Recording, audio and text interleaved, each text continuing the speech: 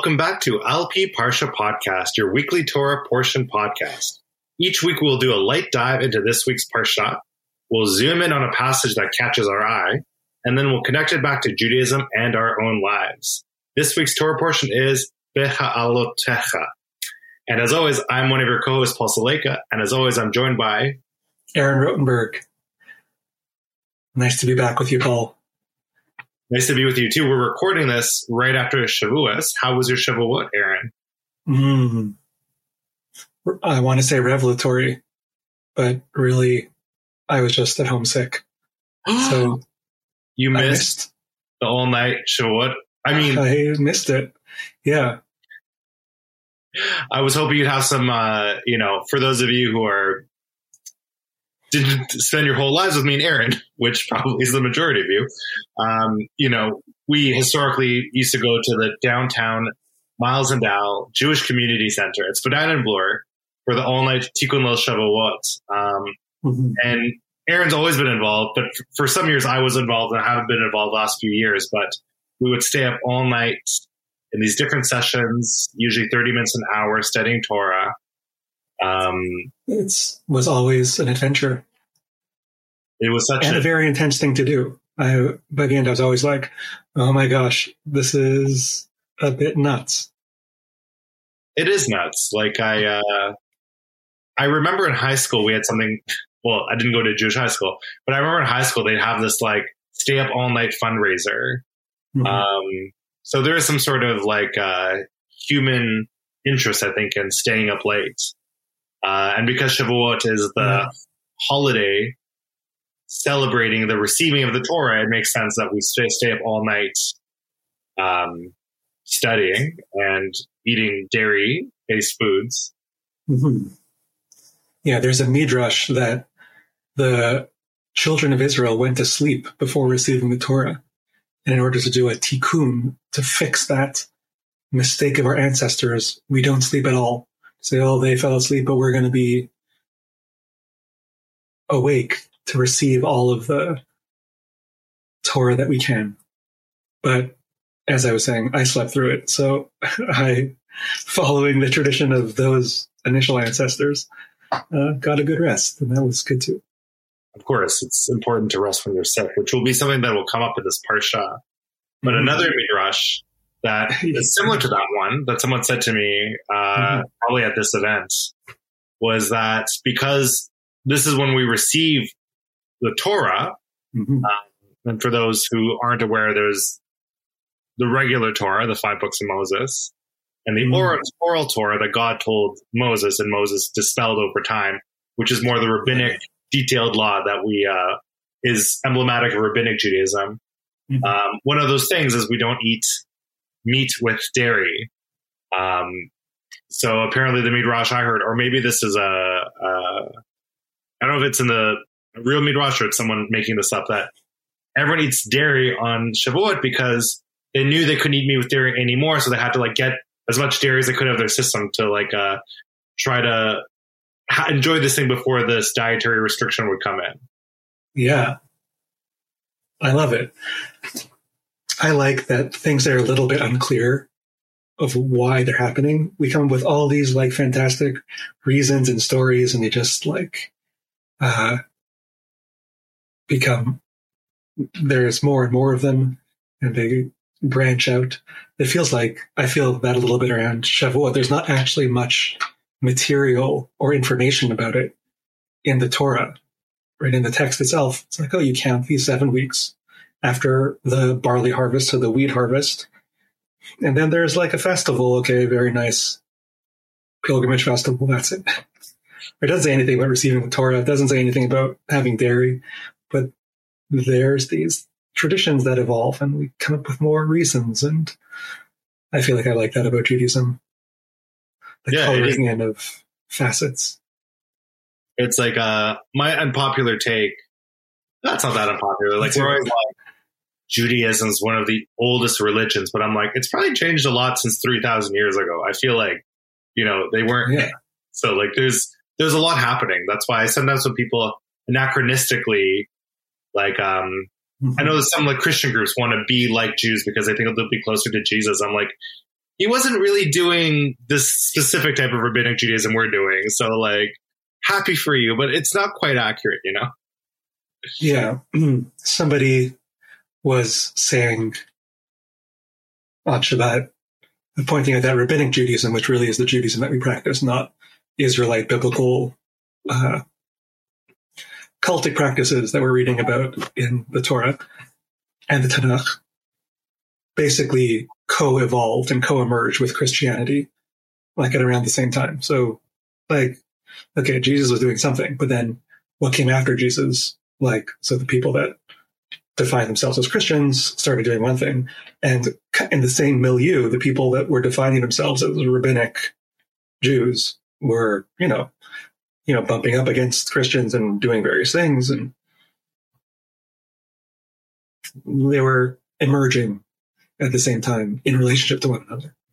Yeah, exactly. Almost like the codification was happening around the same time. So, you know, as much as it's great everyone always wants to be the oldest of everything, right? Like the oldest longstanding synagogue in a small town in Ontario is in Owen Sound. So like everyone needs to, that's true.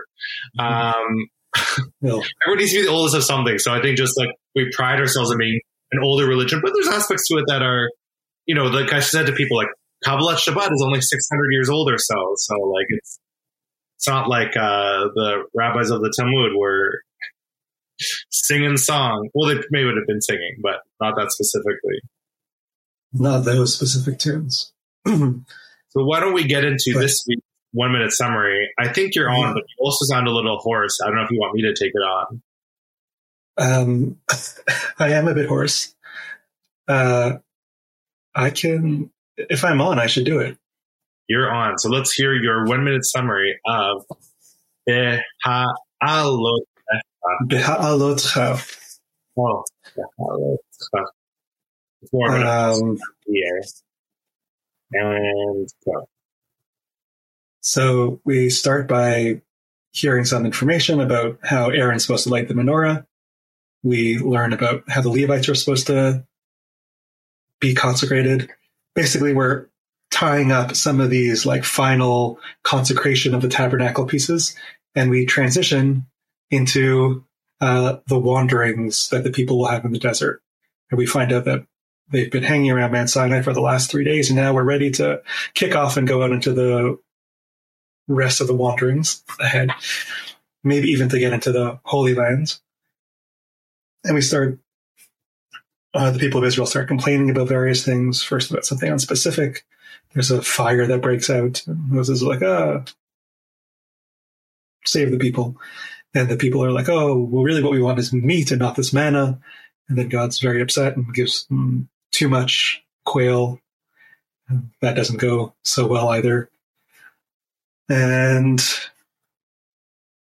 so Moses tries to get Jethro, his father-in-law, to stay with them, and they don't. We hear about how the ark goes out from the camp and leads them in the way. And was there anything else? Oh, and then God lets 70 elders get prophecy, not just Moses, and Miriam and Aaron say Lashon Hara about Moses. That's a good pocket summary. I've redefined these as pocket summaries, not 1 minute summaries, because I don't want to give me a few extra seconds to get it all in. But you know, you did not cover the thing I wanted us to talk about today, which because we can dive into it. Well, I think that's good for us to like paint some of the broad strokes, and we can focus on something else. What comes up for you? You'll recall, so, you know, we do a light dive, but then zone in. So we're doing just that. Yeah, that was a dive. So let's zoom in, if you will, to quote a very popular video messaging tool, to chapter 12, verse 13. I always forget this in my minds. I'm like, this is too obvious. Everyone will know this line. I'm like, no, they won't. Like, we're obviously more kind of 13. Well, this is related to the last piece I got in. The last piece you got in? Well, I said, or maybe we can set this up a little bit more before we see the verse, that Moses and Aaron said Lashon Hara, which is like said something. It's a Hebrew phrase. It's not exactly what it says in the Torah. It's a more contemporary phrase. That they said some bad speech, said something a bit negative about Moses. Really, they said something about Moses' Cushite wife, whatever that means exactly. And God is like, that is my friend Moses you're talking about, and punishes, for some reason, only Miriam with this white affliction, sara'at thing. And Moses has something to say on Miriam's behalf. He has something to say. Let's find out what that thing that he says is. Do we want to go to... let's just... Chapter 12, verse 13. We don't need to do the before, the after. We can just do that. I think that it's such a powerful line that I think moves a lot of people who are, Torah nerds like ourselves, right? You want to do the Hebrew, then I'll do the English? Sure. You said verse 13. Chapter 12, verse 13. Vayitzak Moshe el Adonai lemor, elna refana la. Moses cried out to the Lord, saying, I beseech you, God, please heal her from... as well as our summary. Wait, no. If I were to do it, would have been, but you did it, so it's not Ramirez. But this is a very powerful line. I've heard this line talked about a lot in synagogue.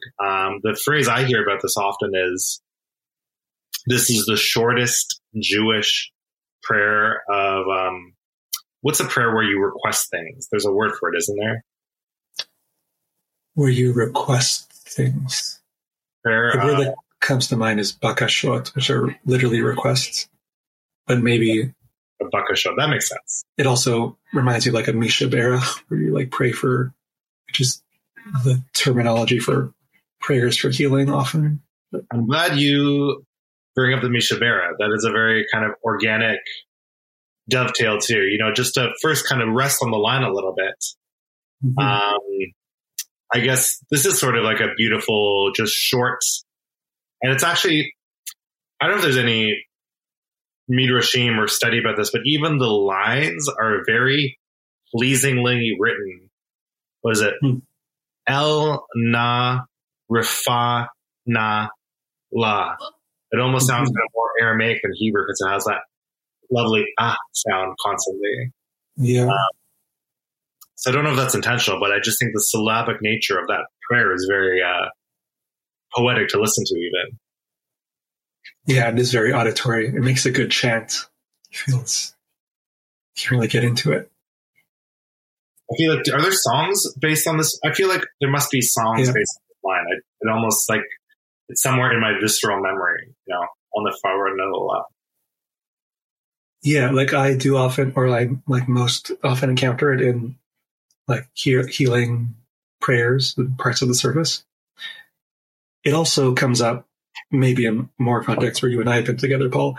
It's a line in Yedid Nefesh when we're talking about Kabbalat Shabbat. Oh. There. Ana elna refana Beha'alotcha. Anyway, that snippet does come out from there. I did not know. That's funny, those things that you just know in your muscle memory, but I must... Yeah, I definitely love that part of the melody. Like Kabbalat Shabbat in general, I just have everything much more memorized because it's very... It's more commonly taught to more music than just like something like Shacharit where we mumble a lot of it. Mm-hmm. Yeah. But I have to change that about Shacharit. But yeah, right. I feel like it does. It's this very succinct prayer.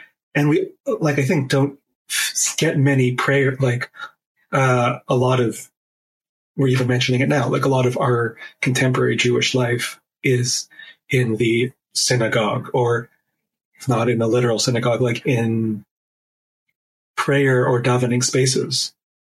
But we don't get so many things that are prayers in that format in the Torah. So here it's like interesting to see Moses praying on behalf of his sister. So I do like that. And you kind of started already speaking a little bit about Misha Berach, which actually I've always wondered this. Just like kind of there's Hatzi Kaddish, full Kaddish, mourner's Kaddish. Misha Berach, like we think of that as the prayer for healing. Although, is there a broader term to what Misha Berach is? Because I feel like it feels like it's not always healing. Although I've never stopped to think about what's happening. Yeah, there are various kinds of Misha Berach, which is just addressing that word, is just kind of addressing the divine. May the one who blessed our ancestors, and then it kind of goes on, grant blessings to, and it could be, so we're talking about, may the one who blessed our ancestors also provide blessing for those who are ill and in need of healing. But there's also a tradition to say a Misha Berach, a blessing for whoever receives an aliyah, for example, whoever is called up to the Torah for the Torah reading of that day. So it's one of those things that, we associated with the prayer for healing. But like you said, I remember, I don't know if you remember this day, Aaron, I'm sure you do. You have a pretty good memory. That I remember one time, I went on late in life birthright, which is, it's now no longer exists. This is the last year it happened, where you could be, really? 27 to 32, which now no longer exists. Cut it out. It's only until 27? It's only to 26 now. 26. Yeah. So, but I was late in life birthright. So we had a reunion, I remember, maybe twice, because we were just a very well-adjusted group that got along really well. And I remember we came to Anakshul, where Aaron is the spiritual leader. And one of my friends in the group who grew up so she didn't really have a bat mitzvah. Like we had kind of we had like a spontaneous bat mitzvah where you said a Misha Berach, that used her name. And like, that was kind of, because I think we missed the Eliot or something. There's some reason why we associate her name with the Misha Berach. And that was like her unofficial like mini bat mitzvah in that moment. Yeah. And I'm sorry, is shorthand for group, kind of traditional religious, maybe Orthodox of a certain flavor. Yeah, I had forgotten about that, but that is nice that you bring up. And yeah, you also, I don't remember if we didn't I don't remember what the situation was exactly in this case, but also when people are called up for a special honor, you might give them a special Misha Berach if they're having their bar mitzvah, to use the gender neutral term, or if they're having an aufruf about to get married, or there's like also various other occasions where you might want to give somebody a special blessing. And I think it's always tied to the Torah reading in some way. Like another kind of, for those people who go to synagogue regularly, or even if you don't, one shtick that I've always found funny, I know it's not a funny thing, but one thing I've always found funny about Misha Berach, for those of you who've been to services where they do this, and maybe you do this too, Aaron, so I'm not making fun of anyone specific, because this is totally a logical thing to do. Of course, you can't see me, so I'm going to have to just describe what I'm doing. When the rabbi says, does anyone want to share a name for Misha Berach? And they put out their arm, and they very slowly move their arm across the room. The point being that if their arm is in your direction, you say a name for whom you wish healing. But just me and my husband, James, always had this kind of, there's just so much happening in synagogue that's always like, and now Misha Berach. And you just have the arm out and a very slow tilt, like the slowest water sprinkler, like lawn sprinkler you've ever seen. So yeah, I know it totally makes sense from a decorum perspective, but I just always find the kind of high energy and the pause and the slow arm movement, like it's almost like very Queen Elizabeth-ish, is what I think of when I have that happen. I think it's great to change up the pacing. Have me some fast moments, some slow moments. I definitely do that slow hand thing. So you now I'll always think of you and James laughing when I do it. You got to do it. Like, I get why you got to do it. You don't have a choice. Like, unless you're one of those synagogues where you're like, I'll read from the list or say it in your heart. If you did not contribute to the list beforehand, that person won't receive healing. which would be a dark thing indeed. But, this begs another good question, which I'd love your perspective on as a rabbinic student. Mm-hmm. What is the point of prayers of healing? Do we think it's going to do something? Because that almost feels antithetical to kind of the modern era. Like, of course, well, maybe not of course. Of course, prayers don't do anything magical, but yet we can't help but do this. Like, what do you think is the purpose of a prayer for healing?